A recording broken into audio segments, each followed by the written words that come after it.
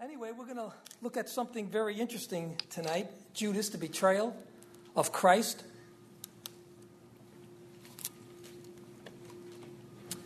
In the previous section, for those of you who were not asleep the last time I preached, Jesus washed his disciples' feet. For those of you who were asleep, you went home and washed your hands. You need to pay attention. Anyway, Jesus washed his disciples' feet, which symbolized our humble love and service towards one another. And it also symbolized daily cleansing of our sin after our initial salvation. See, after we become Christians, we're clean, we're saved, but God needs to do a work in us. And as we walk in this world, our feet, symbolically of our person, gets defiled by the world with sin. And God, every day, cleanses us from our sin. And aren't you glad he does? And now in this section today, which we're going to look at, he tells them that they're all spiritually clean, the 11. But there was one that was not clean, and that was, of course, Judas Iscariot. Judas was controlled by Satan, and he's getting ready to betray the greatest love he would ever know. He was getting ready to betray his only hope of salvation. He was going to betray God Almighty. But his betrayal against the Son of God would never thwart the plan of God to nail Jesus to the cross, because it was actually God's plan, not Satan's. And before we stick our noses in the air and say, "Oh, I would never do that. I would never betray the Son of God." Every one of us has betrayed Jesus in some way. Every one of us. But be encouraged. The true Christian repents and is forgiven. And we will see that God can take a grievous sin, like betrayal, and use it for his purpose and to glorify himself. Let's turn to John chapter 13, verses 18 through 30. And this is Jesus speaking. "I am not speaking of all of you. I know whom I have chosen. But the scripture will be fulfilled. He who ate my bread has lifted his heel against me." In other words, he kicked me when I was down. "I am telling you this now before it takes place, that when it does take place, you may believe that I am he. Truly, truly, I say to you, whoever receives the one I send receives me. And whoever receives me receives the one who sent me." After saying these things, Jesus was troubled in his spirit and testified, "Truly, truly, I say to you, one of you will betray me." The disciples looked at one another, uncertain of whom he spoke. One of his disciples, whom Jesus loved, was reclining at the table at Jesus' side. So Simon Peter motioned to him to ask Jesus of whom he was speaking. So that disciple, leaning back against Jesus, said to him, "Lord, who is it?" Jesus answered, "It is he to whom I will give this morsel of bread when I have dipped it." So when he had dipped the morsel, he gave it to Judas, the son of Simon Iscariot. Then after he had taken the morsel, Satan entered into him. Jesus said to him, "What you are going to do quickly." Now no one at the table knew why he said this to him. Some thought that because Judas had the money bag, Jesus was telling him, "Buy what you need for the feast," or that he should give something to the poor. So after receiving the morsel of bread, he immediately went out, and it was night. Let's pray. Father, we ask you to open our hearts today as we hear your word. Cleanse us and change us to be more like your eternal Son, Jesus Christ. In his name we pray. Amen. The Revolutionary War, also known as the American War of Independence and the Revolutionary War in the United States, was the armed conflict between Great Britain and the 13 of its northern or North American colonies, which had declared themselves the independent United States of America. During the war, there was a major general named Benedict Arnold. How many of you remember Benedict Arnold? who was an early American hero of the Revolutionary War, who later became one of the most infamous traitors in U.S. history after he switched sides and fought for the British. At the outbreak of the war, Arnold participated in the capture of the British garrison, Fort Ticonderoga, in 1775. In 1776, he hindered a British invasion of New York at the Battle of Lake Champlain. The following year, he played a crucial role in bringing about the surrender of British General John Burgoyne's army at Saratoga. Yet Arnold never received the recognition he thought he deserved.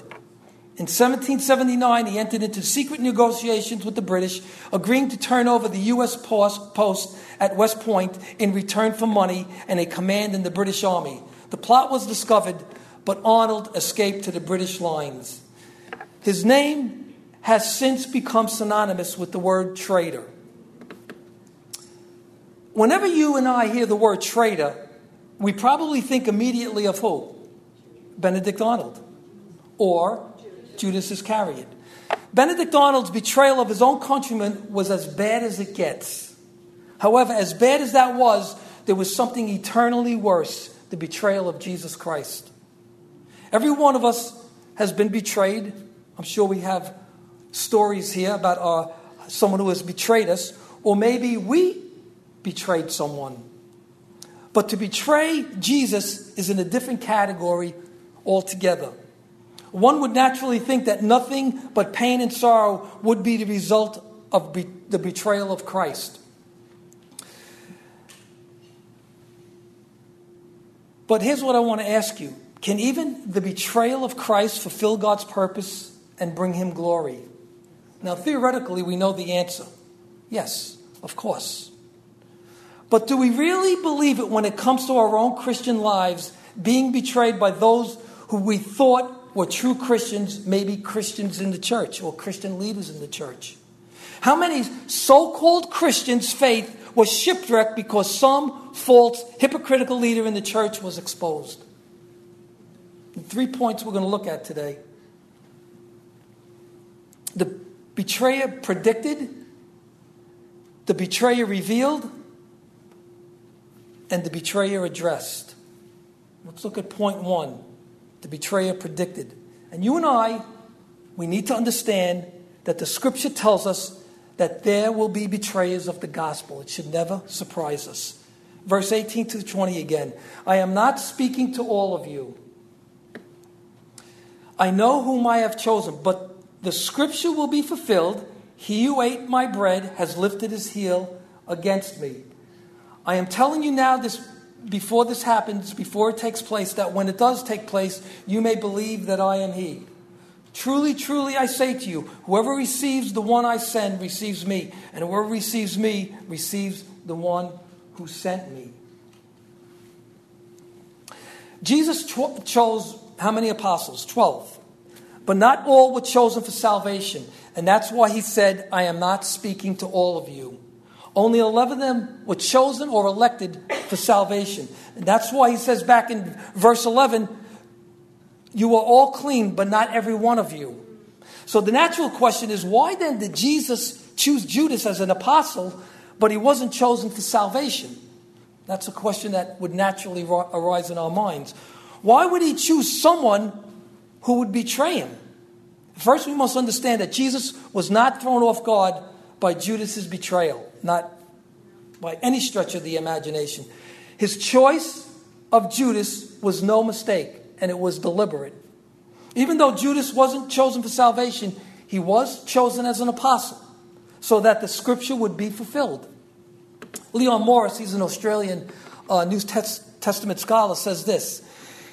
He was not the deceived and helpless victim of unsuspected treachery, but one sent by God to effect God's purpose, going forward calmly and unafraid, to do what God had planned for him to do. Yes, even the betrayal of Christ, one of his own chosen apostles, was foreordained by God. And that's what we believe here. We believe in the sovereignty of God. And a lot of people, a lot of Christians have problems with the sovereignty of God. Christians believe in the sovereignty of God, but sometimes they They have a problem to understanding how the sovereignty of God works, that God is actually in control of everything, not just some things, even man's salvation.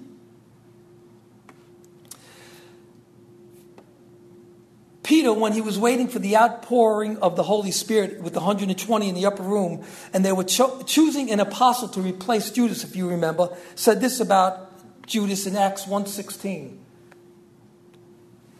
He said, brothers, the scripture had to be fulfilled, which the Holy Spirit spoke beforehand by the mouth of David concerning Judas, who became a guide to those who arrested him. Judas became a guide to those who arrested Jesus, who crucified and killed him. That also was planned by God. Listen to Acts 2:23. This Jesus delivered up, listen, according to what? The definite plan and foreknowledge of God, you crucified and killed by the hands of lawless men. Now again, Judas' betrayal was foreordained and used by God for his purposes. That doesn't make Judas not responsible. He was still responsible for what he did, and God ordained it for his purposes. And as I said the last time I spoke, man's responsibility and God's sovereignty runs parallel in the Bible, and you can't reconcile the two, but it teaches both. The scripture, hundreds of years before Christ's betrayal, said this would happen. And Jesus, in his omniscience, knew this. And when Jesus was betrayed, guess what? The scripture was fulfilled. And Jesus quotes Psalm 41:9 in the text we wrote, a psalm of David, which pointed to his own betrayal. David also understood the betrayal of close friends. One of his close friends and his counselor, Ahithophel, and his own son, Absalom, who wanted to take his throne. This pained David's heart greatly. So David, if you read the Psalms, you see how David was pained by the betrayal of friends and even his own son. But David's pain paled next to Christ's pain and suffering. The Old Testament and the New Testament tells us that there will be enemies of righteousness. For example, Jeremiah, who was impatient because the wicked were prospering and wanted judgment to come. The Lord, in essence, told him, hey, Jeremiah, listen, if you can't deal with this, what's going to happen to you when it gets worse? And the Lord tells him in chapter 12, verse 6, he says, for even your brothers and your household of your father, even they have dealt treacherously with you. Even they have cried out aloud after you. Do not believe them altogether, although they may say nice things to you. His own family betrayed him. Jeremiah's own family betrayed him. Paul was betrayed in 2 Timothy. Phygellus and Hermogenes, who deserted Paul in Asia. And Paul was constantly betrayed by his own countrymen before Gentiles and kings and leaders. Jesus said, Christians, we would be betrayed. In Matthew 10:36, he says, and a person's enemies will be those of his own household. So betrayal is nothing new. It has always been present since the time of the fall in the garden. Adam betrayed his own wife. His own wife. He threw his own wife under the bus. Genesis 3:12. The woman whom you gave to be with me, she gave me the fruit of the tree and I ate. He threw his own wife under the bus. I'm glad that wasn't me, because I'll be in trouble. Should we expect betrayal in our day? Should the Christian expect betrayal? And I think so. Now, we don't go around looking for a betrayer under every bush. That would be ludicrous. However, we are not to be naive. There are enemies of the cross, even in the church. Most new Christians are naive. I remember when I was a new Christian, I was naive. Thinking that everyone who says I'm a believer of Jesus Christ is a genuine follower of him. But we need to be careful and discerning. The church needs to be discerning about these things. Back in our text, Jesus gives them a reason why he told them about the betrayal of Judas. And the reason he told them was number one for belief. Verse 19 again.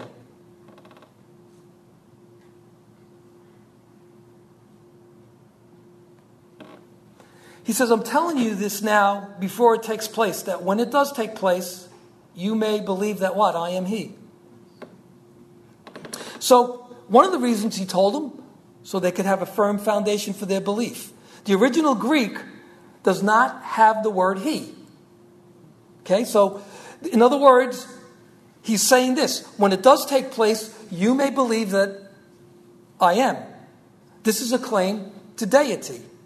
Jesus wants his disciples to know and to believe that he is God incarnate and that all his claims are true. He wanted them to know so that when it does happen, their faith would not crumble. He wanted them to know that he was the object of their faith, not man.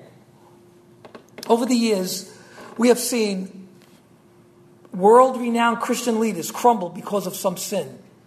As a result, we've also seen so many people who followed their ministries, their faith crumbled. Why? Why would that happen? Because the object of their faith was in a fragile, weak, sinful man. Christ tells these things in scriptures, not only for his disciples back then, these things were written for us too. When betrayal comes, and it will, we will keep believing, proving that we are genuine followers of Jesus Christ. He wants our faith to grow when these things happen, not weaken. And over the years, I've seen many Christians, so-called Christians, their faith just crumbled because a leader fell.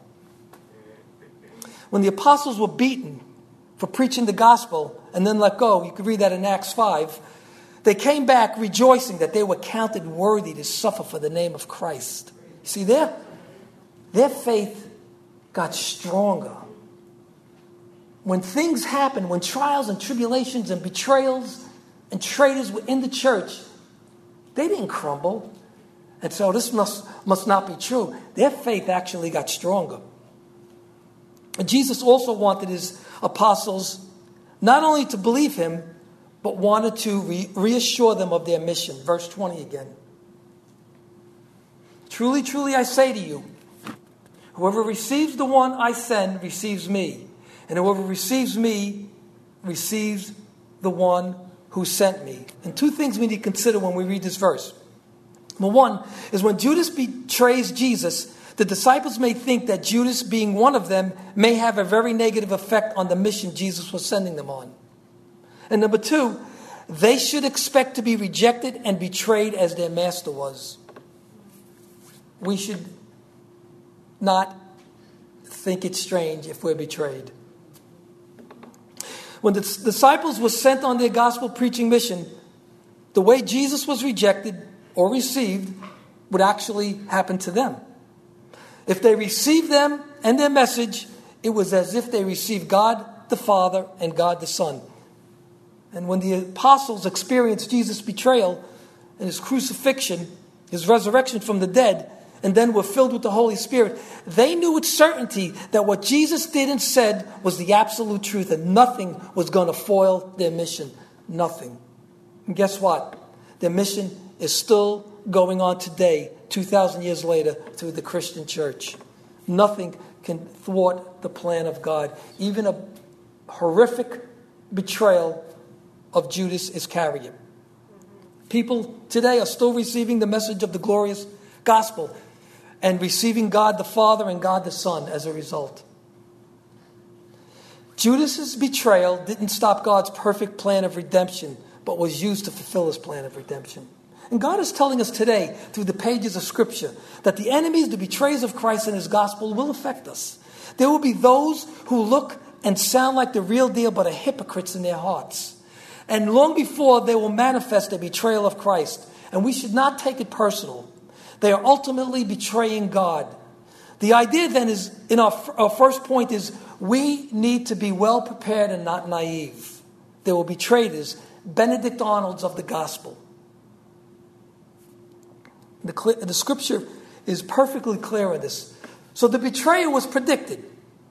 But not only predicted, the betrayer was revealed. God will eventually expose betrayers of the gospel in the church. I wonder if this point, when Jesus was telling them that, well, let me read verses 21 to 26a again. First half of 26. After saying these things, Jesus was troubled in his spirit and testified, "Truly, truly, I say to you, one of you will betray me." The disciples looked at one another, uncertain of whom he spoke. One of his disciples, whom Jesus loved, was reclining at the table at Jesus' side. So Simon Peter motioned to him to ask Jesus of whom he was speaking. So that disciple, leaning back against Jesus, said to him, "Who is it?" Jesus answered, "It is he to whom I will give this morsel of bread when I have dipped it." And I was wondering, how was Jesus' face? I mean, what was it, troubled? Was his voice trembling at the thought that one of his close associates, one of his close friends, one of the apostles was going to betray him? We don't know. The Bible doesn't tell us. It doesn't tell us the drama. It doesn't show us the drama. It doesn't show us the emotion. But we could assume that Jesus was emotionally disturbed. It says he was troubled in his spirit. Now, trouble comes from the Greek word tarasso, which is a strong word used figuratively to speak of mental illness or severe mental or spiritual turmoil. It is the same word that used when the disciples had terror when they saw Jesus walking on the water, when Zacharias feared when the angel Gabriel appeared to him in the temple, the disciples' fear when Jesus appeared to them after the resurrection, the deep anguish of Jesus' soul at Lazarus' tomb, and the distress at the thought of facing the cross. That's the kind of turmoil Jesus had in his heart, in his mind. Jesus was deeply troubled. Troubled at what? At the betrayal? Yes. Troubled at his love for Judas that was rejected? Yes. Troubled at Satan ready to possess Judas? Yes. Troubled at Judas' destiny? Hell? Yes. Troubled at Judas' betrayal leading him to the cross? Troubled at the thought of a friend would betray him? Yes, this troubled Jesus. It's bad enough to be hated by enemies, but to be betrayed by a friend or someone you love is so troubling that it causes mental anguish. Many years ago, I would start work early when I worked in New Jersey. And I was the first one there on Monday mornings. So my supervisor gave me the key to open the building. And I had two friends, at least I thought there were two friends, that I wasn't aware of, that were jealous that I had the key to open up. And one day at a meeting that I was not at, they complained to the supervisor about me. And they made up lies about me, saying something like, he opens the door, he comes in, and he doesn't work, which was an outright lie. And when I found out, I was deeply troubled. I was betrayed by friends. That I never had a crossword with them. I was always kind to them. I was betrayed. However, at that meeting, there was another gentleman, a true friend, who was listening. And when the supervisor asked him about their accusations about me, he said, "I don't know what they're talking about. When I come in on Monday morning, John Verdi has a scan and he's working."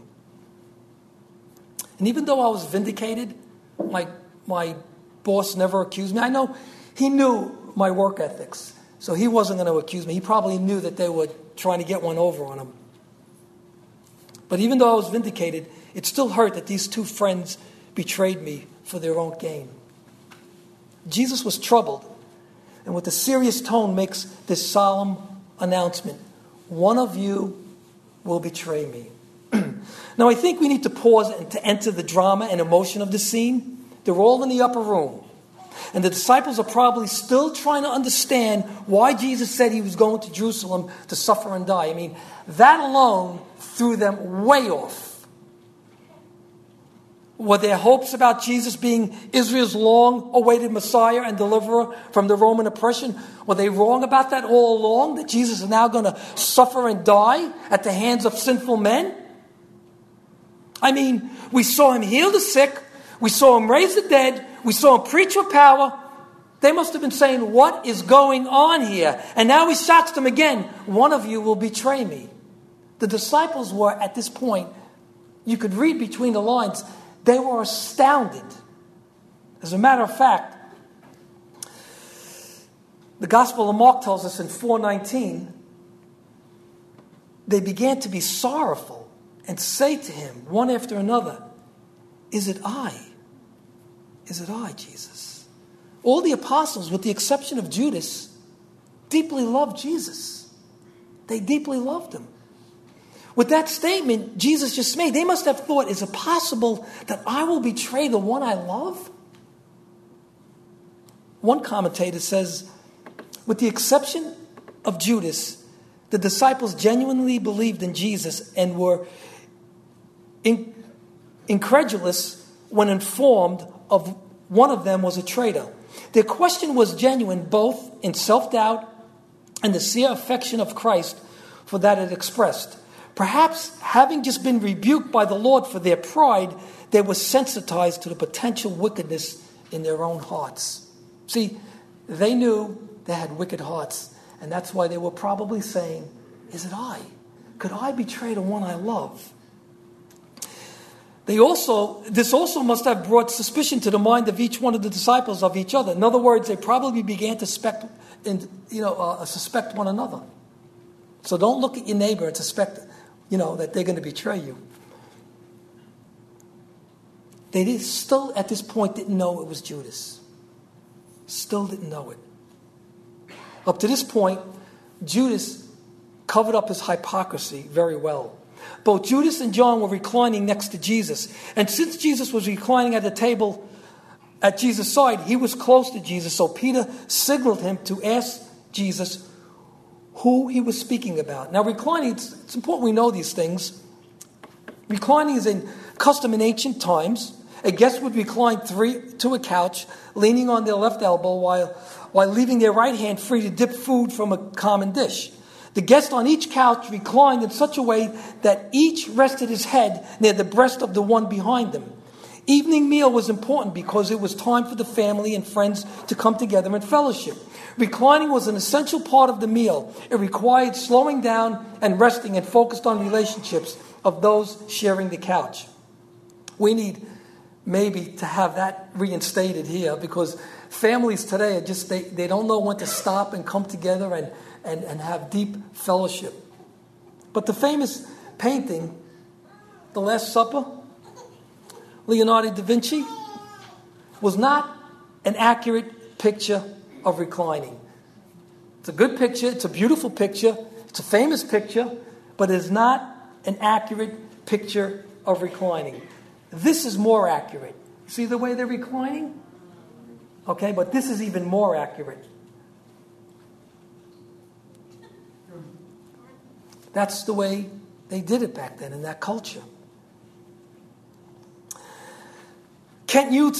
Dr. Kent Hughes tells us that the seating arrangement from left to right was Judas, Jesus, and John. Jesus' head was at Judas' breast as they reclined together. John's head was at Jesus' breast. He goes on to say that Jesus had given Judas the left-hand side, the place of honor. You see, Judas was very close to Jesus. And what a deep contrast. John had this deep love for Jesus on one side, and Judas, who had a deep hatred for Jesus on the other side.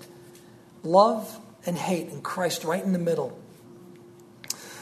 Dr. Kenneth Gengel says, "We cannot identify Christ's elect by outward appearances. Every person who seems to be close to the Lord may be lost." So John was signaled by Peter to ask Jesus who it was to betray him. And by the way, I love this. John identifies himself as the one whom Jesus loved. Now, I always loved that saying, and I always understood that in my own mind. I said, John was very confident that Jesus loved him. John and Jesus were best friends. Now, Jesus had his 12 apostles. Then he had the inner circle, Peter, James, and John. But his best friend was John. And if you remember, Jesus entrusted John with the care of his mother when he hung on the cross. He gave John the vision of the transfiguration. He allowed John to witness his most amazing miracles, and later gave John the book of Revelation. And I believe John was very confident in the fact that the Savior loved him. I don't believe that John said this out of arrogance, but out of the confident, love-filled heart he had for the Savior. And he understood that Christ, the reason why he loved him was because Christ first loved him. Listen, when a person has his heart filled by Christ's love by the Spirit, Romans 5:5, he or she can be confident that they are the ones whom Jesus loved. You and I can say the same thing that John says, the one whom Jesus loved. So Peter gave the signal to ask Jesus who it was that would betray Jesus. And John, leaning back, as you can see over there, he probably leaned back, and turning his head said, Lord, who is it? And Jesus tells him, it is he to whom I will give this morsel of bread when I have dipped it. So when he had dipped the morsel, he gave it to Judas. Now, more than likely, only John heard what Jesus said. More than likely, the rest of the disciples did not hear what Jesus said. But Jesus revealed the betrayer. His sin and his hypocrisy was exposed.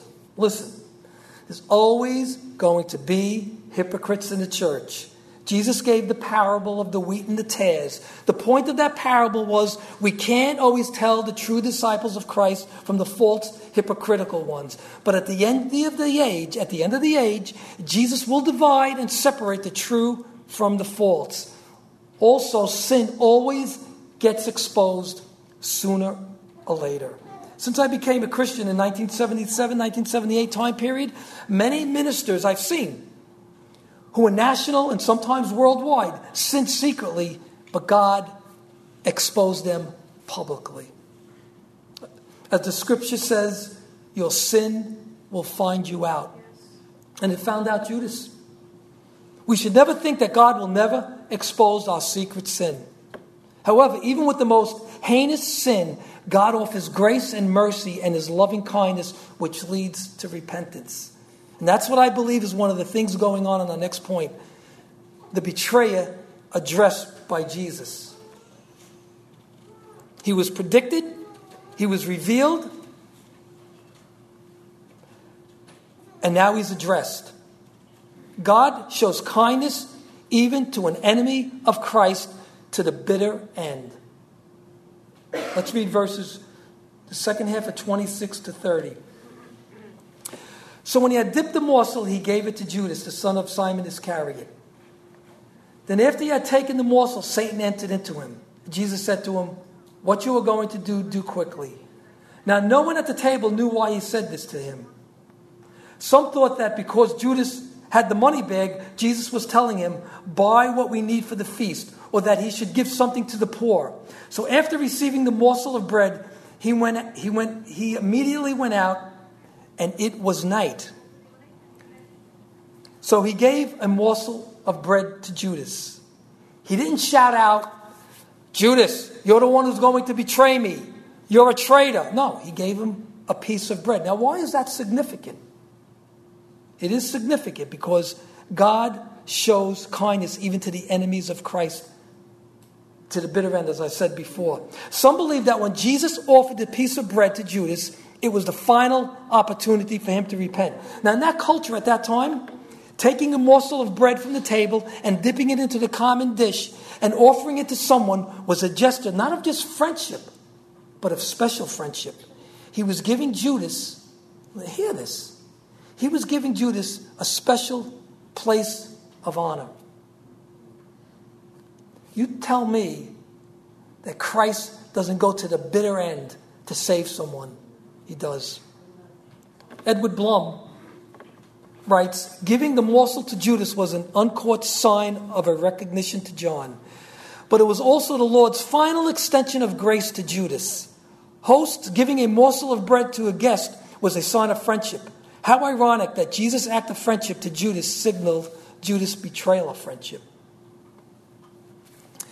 He showed him love and kindness to the very end. And that's the patience and mercy and love of our Lord. But at the moment, Judas took that piece of bread, not out of gratitude, it was not out of gratitude, but to continue his betrayal plan. The Bible says Satan entered him. That's a sad part of Scripture. That Satan entered Judas. It doesn't say a demon entered him. Satan himself, the chief prince, entered Judas. That is amazing. Judas surrendered not to the love of Christ, but to the powers of darkness. Judas shut the door of salvation forever. Listen, there's a point when a person can cross the line and be shut out of God's eternal kingdom forever. We don't know that. We should never presume to know that. But there is a point where someone will cross that line. In Matthew 26:24, Jesus tells them, the Son of Man goes as it is written. But woe to that man by whom the Son of Man is betrayed. It would have been better for that man if he had not been born. When a person who never professed Christ as Lord and Savior, who never followed Christ, gets sick and suffers, I cringe. I absolutely cringe when I hear people, especially Christians, say, well, he or she is not suffering anymore. If they weren't in Christ, and hear me, their suffering is just beginning. I'd rather see a person suffer for a year and people giving him the gospel and have a chance to come to faith in Christ than to see a person die because they're not out of their misery. Their misery is just beginning. It would have been better if they were not born, if they go into eternity without Christ. Once Judas shut the door, Jesus tells them in the hearing of them all, what you are going to do, get it over with. Jesus was still in full control and full submission to the Father's will. Jesus said concerning his own life in John 10:18, he said, no one takes it from me, but I lay it down of my own accord. I have the authority to lay it down, and I have the authority to take it up again. This charge I have received from my Father. Satan, Judas, the chief priests, the Pharisees, and all the enemies of Christ are just pawns in the hands of Almighty God. And I would suggest to you today, the enemies of Christ in our own country and the rest of the world are pawns in the hands of Almighty God. Amen. We worry about ISIS, we worry about the election, we worry about Clinton, we worry about Trump, we worry about this one, we worry about all these world demonic leaders. Christ is sovereign over the world. Amen. Read Psalm 2 when you get a chance. Amen. And just as he fulfilled his purpose through the cross, the redemption of souls, he will fulfill his purpose concerning the end of the age when he comes back for his church and destroys his enemies. And back in our text, the disciples still had no idea who the betrayer was. They thought Jesus said to Judas, do it quickly, so he would buy what was needed for the feast or give something to the poor, which was traditionally done at Passover since he carried the money. Judas was a thief too. He used to help himself, the scriptures tell us, to the money bag. That's why Brian and I never carried the money bag. We don't want to get accused of fraud. So the disciples' lack of discernment, Jesus' final attempt to extend his love for Judas as he dips the bread and hands it to Judas. Judas receives the bread, but rejects Christ's final bit of salvation. Satan enters him and he leaves immediately. And John tells us it was night. Now we should never skip over things like it was night.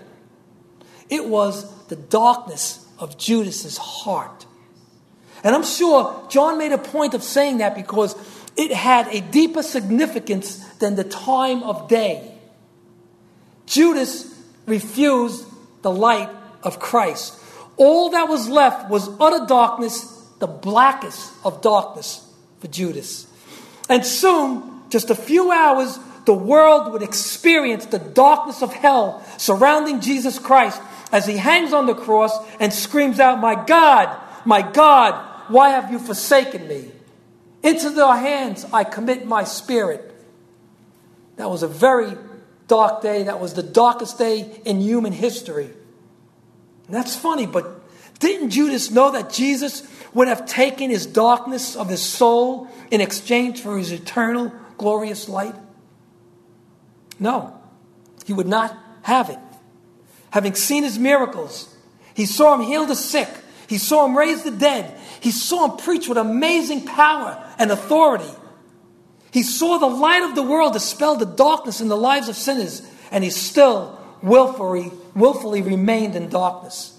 Nothing was left for Judas except a fearful expectation of judgment and a fury of fire that will consume the adversaries of Christ, as the writer of Hebrews tells us. That was a sad turn of events that took place that night as we conclude. And why this account of John's gospel should trouble all of us is because people still betray and reject. Not you and me. Not believers from the first century until now. But they betray and reject the light of the world, Jesus Christ. Please listen carefully. Judas was closer to God's revelation than most, but still rejected it. People today are close to the revelation of God. They go to Bible studies. They go to church, prayer meetings, but still can betray and reject Christ. Dr. Gary Berg, from his commentary, says this: Judas is a parable and a warning. We read his story as insiders, thinking it depicts someone else. But Judas is a more disturbing figure than Pilate or Caiaphas or any of the Jewish leaders. He saw the light and understood it, but chose the darkness anyway. Dr. Berg goes on to say, as he quotes D.L. Bartlett, Judas is the reminder that every day is Judgment Day, and that on any day some faithful follower, like Judas or like you and me, might turn tail on the light and stumble out into darkness, caught up by evil's prince. It's very sobering. And I know we don't want to accept that. We don't want to believe that I can be the one that maybe one day would betray Christ. Doesn't mean you're going to betray Christ. But this is what it means. Understand the depth of the sin in our life. We hold to the 5 points of Calvinism in this church. And one of the points is total depravity. It doesn't mean that we will do the most heinous sin like Hitler or Judas, but it means that we have the potential.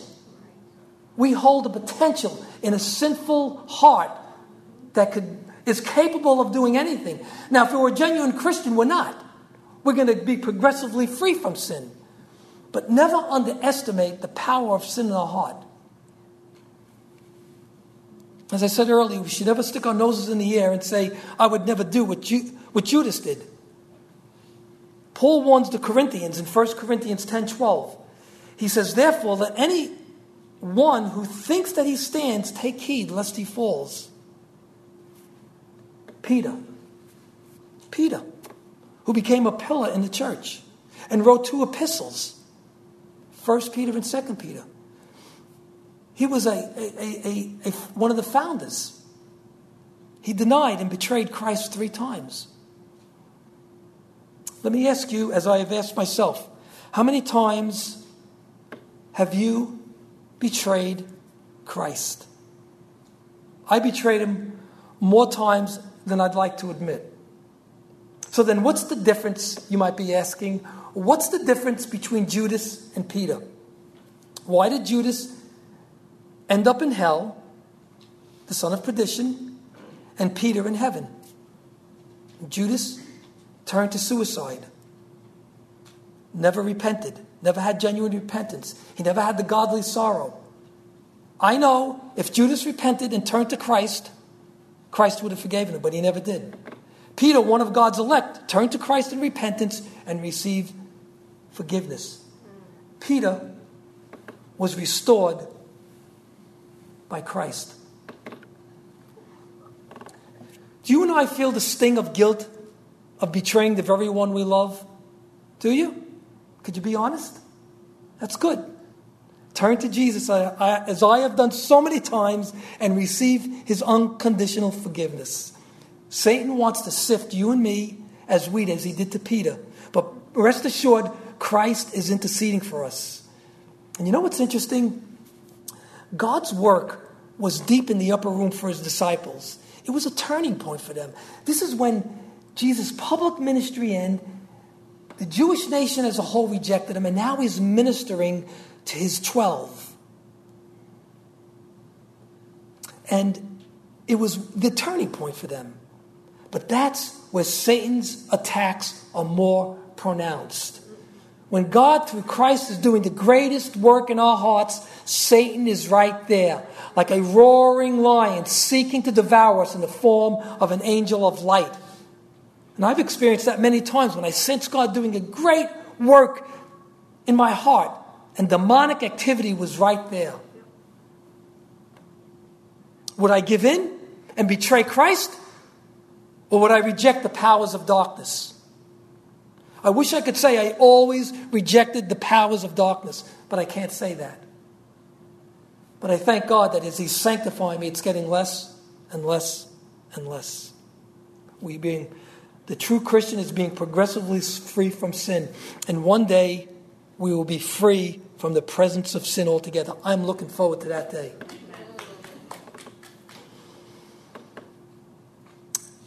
But I can say this with assurance. God's loving kindness always leads me to repentance like he did with Peter. And he'll do the same for you. We may betray Christ, but hear this, Christ will never, never betray us, his bride, his church. That you can bank your eternal soul on. And as Christians, you and I will be betrayed. Jesus said in Matthew 10, 21 and 22, he said, brother will deliver brother over to death, and the father his child, and children will rise against parents and have them put to death. And you will be hated by all for my name's sake, but the one who endures to the end will be saved. That's the negative part of this text. But there's an eternal positive one. And as I said earlier in a question form, but now I'm going to say as a statement of fact, even, I said, could the betrayal of Christ. Now I'm saying it as a fact. Even the betrayal of Christ fulfilled God's purpose and brought him glory. And there's much more we can say and apply to our lives from this text. But I'm going to end with a quote from Dr. MacArthur's commentary. When Judas sold Jesus to his enemies, he was in effect selling his own soul to the devil. In the words of the poet, still as of old, men by themselves are priced. For 30 pieces, Judas sold himself, not Christ. And as I end this message and we get ready for the Lord's Supper, let's reflect on the biblical fact that in this text, we go from negative to positive. In that Jesus allowed Judas to betray him so that you and I today could come around his table and experience the forgiveness of our betrayals.